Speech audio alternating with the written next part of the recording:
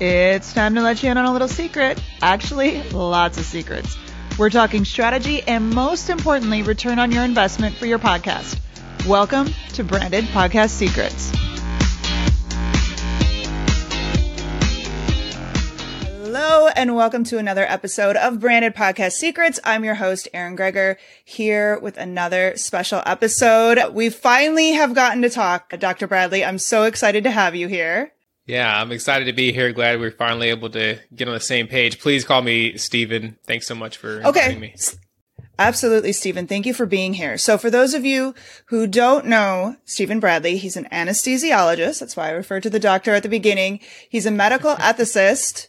That's a word. Don't ask me to say that twice. But he's also, and the reason why he's here is the host of the Black Doctors podcast, and also the host of a new podcast that just launched last month called Curbside Ethics. So, Stephen, welcome. I can't wait to jump into this topic with you. So, you started as an anesthesiologist, is my assumption, just from what I gather of you, from what I've researched. Tell me a little bit about your practicing anesthesiology and what led you to go from there to, I should host a podcast. As every podcast guest says, that's a great question. I, started in medical school. I was in medical school in DC, the Howard University College of Medicine. It's a historically Black university. They produce almost 50% of the minority physicians in this country. There's 3 historically Black universities that have medical schools: Howard, Meharry, and Morehouse. So together, these schools produce over half of the Black physicians and dentists in the country.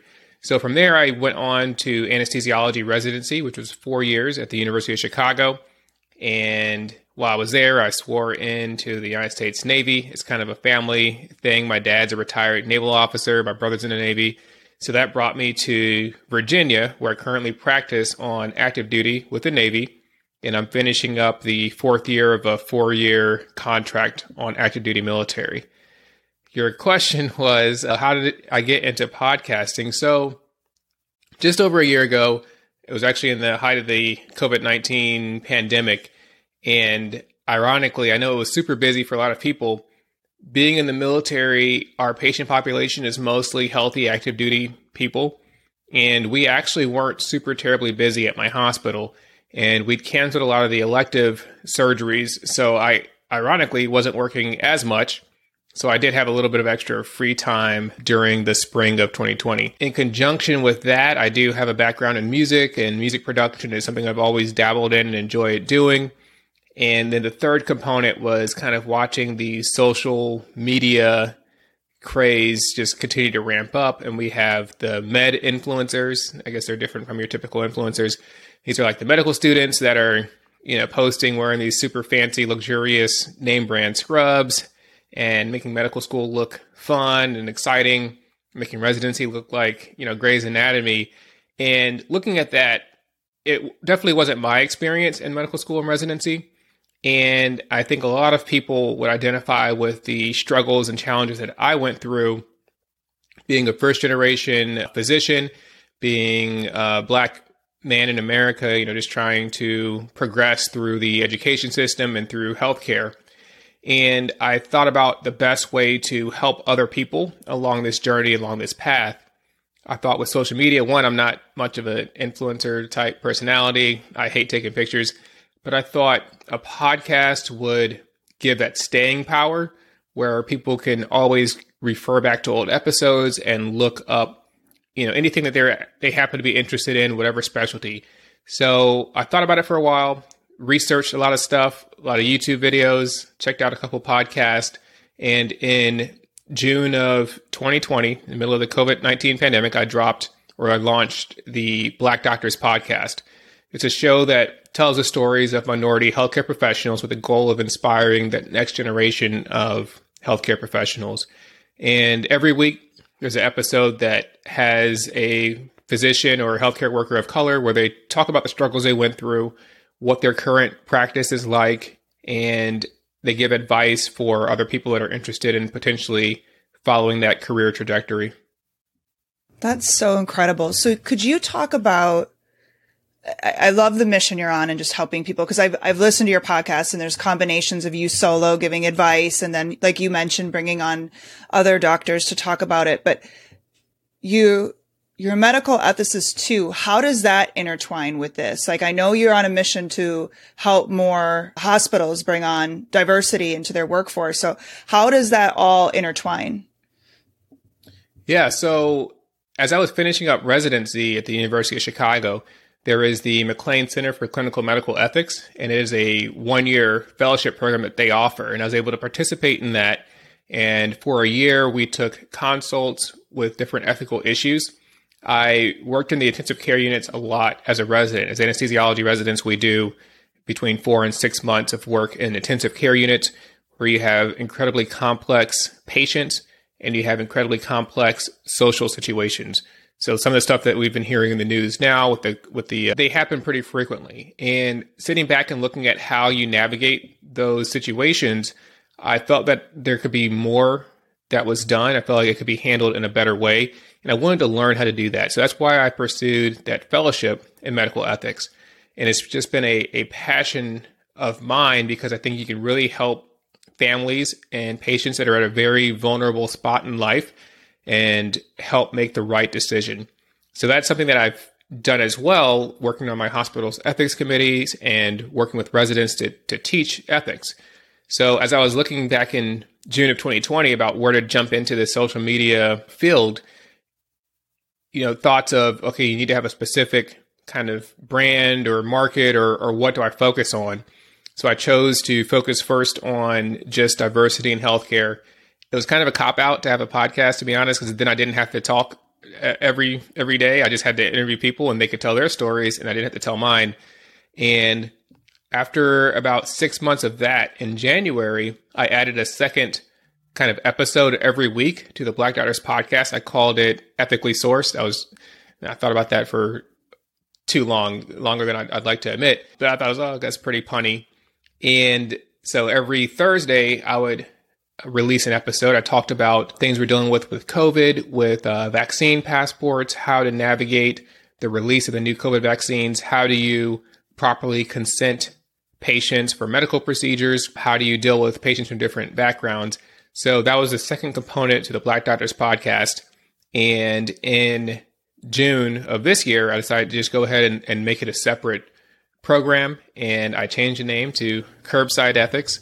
So in medicine, we do, there's consultations where you'll have a second opinion, but we do a lot of kind of curbside consults where you just say, hey, what do you think about this? So that's where the name comes from, Curbside Ethics. And once a week, I release a 15 or 20 minute episode where I talk about a situation with medical ethics or health equity. And the goal of that is to help clinicians make better decisions for their patients. Wow. How, I do want to say it's perfectly timed. Like, what a great thing you're doing. Cause I can't imagine what hospitals are dealing with right now, to vaccinate, not to vaccinate, who's vaccinated, how do you handle, I cannot begin to imagine. And so like I said, I don't want to say it's perfectly timed, because obviously you've evolved into this, right? You started the podcast and saw this other need and talked about it. So what kind of feedback or what kind of interest are you getting? It just seems like it's such a perfectly timed thing. Like, what kind of feedback are you getting from, and I'm assuming doctors are your primary listeners for this? Yeah. My goal is to target high school students and college students of color, because they're kind of at that phase in their education pathway where they're looking or maybe interested in healthcare professions. And thankfully, and that's kind of one of the things that keeps me going. I'll admit, when I started podcasting, I thought I was going to be the next Joe Rogan, and this is great. We all do. Yeah. And I quickly realized that was not the case. And then it more so developed into a labor of love and just a way to give back. And as I had some feedback, every now and then, maybe I'm tired of editing, because I do all my own editing. I did all the music production myself for the podcast. And I would get an email from a student that said, oh, this episode really helped me. Or this is a field I want to go into, and now I know it's right for me. So that feedback that I get, not frequently, every 2 to 4 weeks maybe, really helps propel things forward. Yeah, sometimes you feel like you're talking into a black hole, and it's just like, you're helping people, and for every person that tells you you're helping them, you're probably helping 10 more, right? Like at least. Yeah. So it's there, but it's just like just enough trickle to keep you going. So how are you managing the two on your own and being an anesthesiologist and doing all this other stuff? Do you have like an insane workflow you've got going on, and how you're able to manage this? Cause it's a lot. A lot of people are like, oh, it's not that big of a deal. It's a big deal. Yeah, it is a lot. I know my fiance in the beginning was very concerned about the time that I was devoting to the podcast. Over time, I've been able to significantly cut down on the amount of editing that I need to do, or the time it takes to edit. I also, over time, have just developed different ways to cut down on the scheduling. So I used to spend a lot of time scheduling, but using different apps that help automate that really cuts down on that burden. The other thing that I do, for the ethical component or curbside ethics, those are just 20-minute episodes. So those are pretty quick to record and edit. The longer portion of that is actually reading articles, because I do read a bit. And it's one of the good things is it helps me stay current in the field. So I'll read a couple of articles during the week to prepare for recording on a Wednesday. That's pretty quick. And then I have several episodes of interviews for the Black Doctors podcast pre-recorded. And I am a chronic procrastinator, right? So medicine, they always talk about time management and how you're supposed to have really good time management skills if you're a doctor. Mine are okay. I'm a chronic procrastinator. So usually my Sunday afternoons, I'll start around like 6 o'clock on a bad day, 6 o'clock or 7 o'clock. And it probably takes me an hour and a half to get everything edited, uploaded, change the graphic for the episode, think of some quick captions to write, and get it uploaded in time. Yeah, I was just talking to a friend about this the other day, about the procrastination. I don't know if you find this, but I spend so much time thinking about what I need to do. And had I just stopped thinking about it and actually did it, I actually spend less time doing the task than I did whirling and worrying about it and thinking about how big it was when it really wasn't that big of a deal. So I'm right there with you. How about finding guests? Because you have a very specific type of guest that you're bringing on. I'm assuming at first you had a list you were connected with, obviously people that you went to school with, all of that. As you're a year into this, are you finding that harder, or do you have a pretty good process around that too, where you're getting people to recommend others and all of that? Yeah, it is. It's definitely gotten easier over the years. I started off with my circle going to Howard University College of Medicine. Again, it's a historically Black university. So about 50% of the class was Black or of African-American descent. So I do reach out heavily to my network, and it's a very small pool. Like, we kind of all know each other, physicians of color in the healthcare space. We kind of know everybody, and I try to mix up the different specialties. That's probably the hardest thing, is to keep track of, I haven't talked to a physical medicine and rehabilitation doctor. Let me get one of those on, or a pathologist or a podiatrist. So that's probably the harder part, is to find these different specialties. But I am generally able to stay 2 to 3 episodes ahead on the recording. And again, over the last month, I've been able to automate some of the interview scheduling, which is something that I should have done a long time ago. But that has definitely been helping to find guests. That's awesome. And how about marketing? Because you have a very specific, and it's not like you can say, hey, Google, find me kids of color who are thinking about being doctors. You know what I mean? Like, that's a very specific thing. So how are you getting that message out there? Are you connecting with other doctors who can use your podcast as like maybe a consult, or how you got to be super specific. And so I'm really curious how you're finding those teenagers who are out there looking for the information you provide. Yeah, that's something that I've wondered about. And obviously, since I spend so much time doing everything by myself, editing and recording, and the marketing, at some point, I'm obviously going to have to bring on more people to help get everything done. but this is also completely volunteer. So I'm not quite ready to spend money or spend more money to do this. But in the meanwhile, I have an Instagram page for the podcast. I've used a couple of different apps where I can make kind of audiograms and post those. The social circles that I have online, a lot of those folks support me and will repost. The guests that I have will repost to their audience. And then I've really tried to target STEM programs, so science, technology, education, and math programs, and pipelines for high school students and get those schools involved is something that I've been trying to reach out into. And then there's two organizations, the Student National Medical Association, which is the largest group or organization for minority medical students. And they have a program, the MAPS program, Minority Pre-Health Professions Society. And those programs are all kind of social clubs at colleges around the country. So I do try to target those groups because those are students of color interested in the health professions. So I'll tag them on social media. I do a little bit on Twitter, but again, I can't be everywhere doing everything. So if there was one weakness or struggle that I have, then definitely it's the marketing aspect.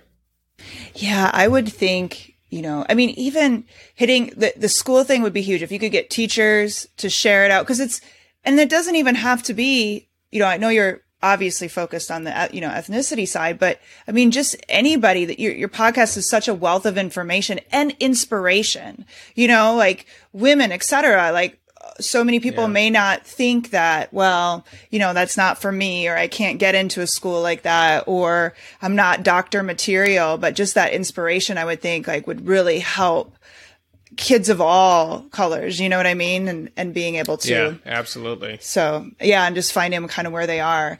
So you've mentioned some things that have changed. You've branched out into the second podcast. Has anything else changed since you started a year ago? Like where you really had plan A, vision A was what you were going to do with the podcast, and now maybe you're at a B version or somewhere in between. What else has evolved since you started? Yeah, from the podcast format, taking feedback from different podcasters or social media sites, I've tried to refine some of the interview questions that I ask, make sure there's a predictable flow for the interviews. I've learned a lot about audio editing, and hopefully the audio sounds better than when I first started. I do all the editing myself using a digital audio workstation, which I absolutely love doing. I think the biggest thing that hopefully has changed, I've noticed, is starting to develop some brand authority, which I guess is a non-financial benefit, but some brand authority in regards to helping others in the pipeline. But the point with the Curbside Ethics podcast is something that I really want to involve medical ethics in my future career. And, working with SEO and other people, I take ethics consultations on my website. So it's something that I really want to have out there and continue to establish brand authority, and people know that they can come to me. I've had a couple of speaking engagements with the Huffington Post and other medical schools, and that's something that's definitely continuing to evolve. I love it, because I was just going to ask what your plan was. You mentioned you're doing this all on your own. It is a side gig in the sense of, you're an anesthesiologist first and foremost. It's not like this gets you clients that need an anesthesiologist, right? So with that plan of doing those consults, is that kind of the major driver from a return on your investment in doing this? Or is there anything else you see as potential? I heard sponsorship on your podcast too. I don't know if that's through your hosting site where you're getting those drop-ins or if you're actively seeking those out, but kind of talk about, you mentioned that a little bit on the medical consult or the ethics consults, but anywhere else too where you're going to try to drive ROI on this, so it's not just you doing it by yourself forever. Yeah, so the return on investment is definitely a big piece. Currently, I switched hosting servers, and they do have some automated ads.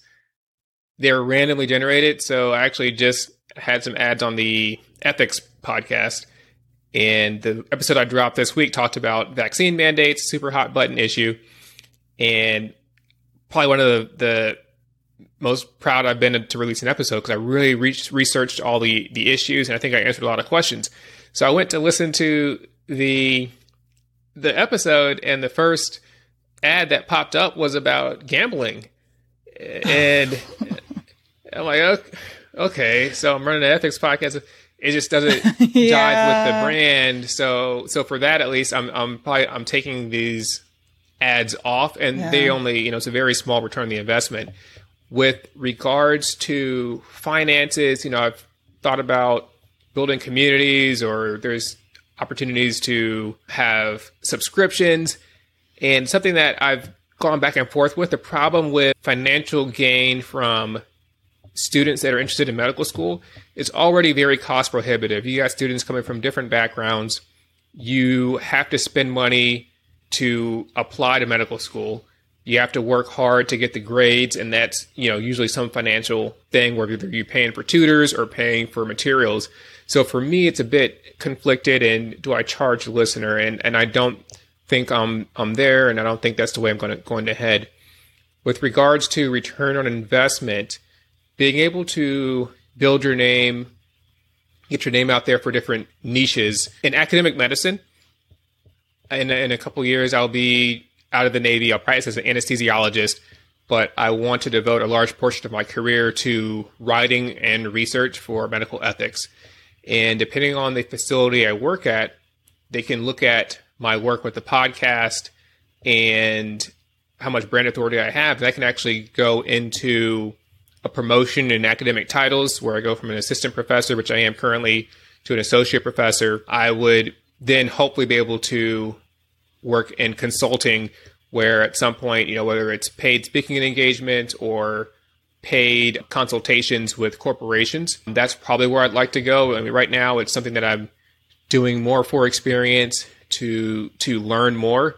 Just having the podcast makes me read every week. I have to stay on top of these subjects, and that's helping me gain that knowledge base that in a couple of years I plan to get that return on investment. I love the play. So I've said this a couple of times on this podcast, but part of why I do this podcast is because I want to write a book about branded podcasts. And so I'm like, well, I want to get the stories, right? So why not record it? And same thing for you. I have to do this studying. I have to do this reading. I have to, so why not? I would talk about this. You'd probably talk about this to your colleagues and your friends. So why not record it and get that out there? And I love the play, and it's not going to happen, not to say it's not going to happen. I don't want to discourage you, but it's a long game, and you're in this for the long game. And I absolutely love that you've got this side. And I know you're not on the ethics side doing interviews, but I know we had a client who was creating a fund for mental health companies. And so all he was doing was bringing on people in the mental health space. It wasn't him even talking about it. He had some side to it, but it was those experts that drove his expertise. Does that make sense? It was like, he didn't have to be the end all be all to this, but he used that as a brand to build. So I think what you're doing is absolutely genius. You understand that long game, and you're putting yourself in that position when people think of ethics in the medical field, your name's going to be top of mind because they're going to see you. Yes. They're going to see that podcast coming up. They're going to see people talking about it. And that's what it's all about. So I think it's awesome. So anything that means a lot. That means a lot coming from you. Thank you. Oh gosh, of course. No, I think it's genius. A lot of people, they go in it for the short term, right? Like you said, when they don't hit Joe Rogan numbers after episode 3, they're like, no one, this is worthless. It's not, but I just posted it today. I just love the story, but this guy, he just started in 2013 podcasting, lost his job in 2017. I'll make this super short. But because of his podcast, he announced it to his listenership and said, hey, I just lost my job. I think I'm going to start on my own. And he's never had to go get a job since. He's got a thriving business now. And it was all because he was 4 years into a podcast that people, he just kept going. So I think consistency is so key. So anyway, I went off too much on that one, but any other things that, I love that you've done this all on your own. You figured it all you did have that music background, which helped. But any advice you have for that person who really wants to start the podcast, they're excited about it, but they're tripped up on on something, being someone who went in having no experience, what kind of advice would you offer them? Yeah. So for people like that, people love saying, find your why or start with why. It's a bit cliche. There's a book about it and it makes sense. Why are you doing this? What is your goal?